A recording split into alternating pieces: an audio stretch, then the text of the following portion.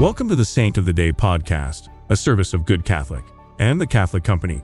Join us each day as we share the story of a unique saint in 3 minutes or less. Today's saint is Saint Boniface. Saint Boniface, who died in 754, was born to a noble Christian family in Devonshire, England. He became a Benedictine monk and devoted his life to the evangelization of the pagan Germanic tribes in what is now Germany. He went there at the request of Pope Gregory II in 719 and systematically opened up the vast tracts of wilderness to the gospel, building on the work of the earlier Irish missionaries. Saint Boniface organized the Catholic Church in Germany, instructed the faithful, and converted the pagans.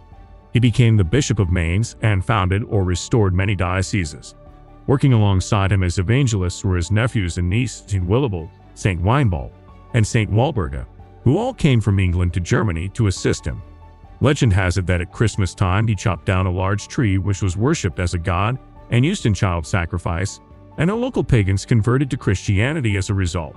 Instead of worshipping the tree, St. Boniface gave them a smaller evergreen tree as a symbol of eternal life in Christ.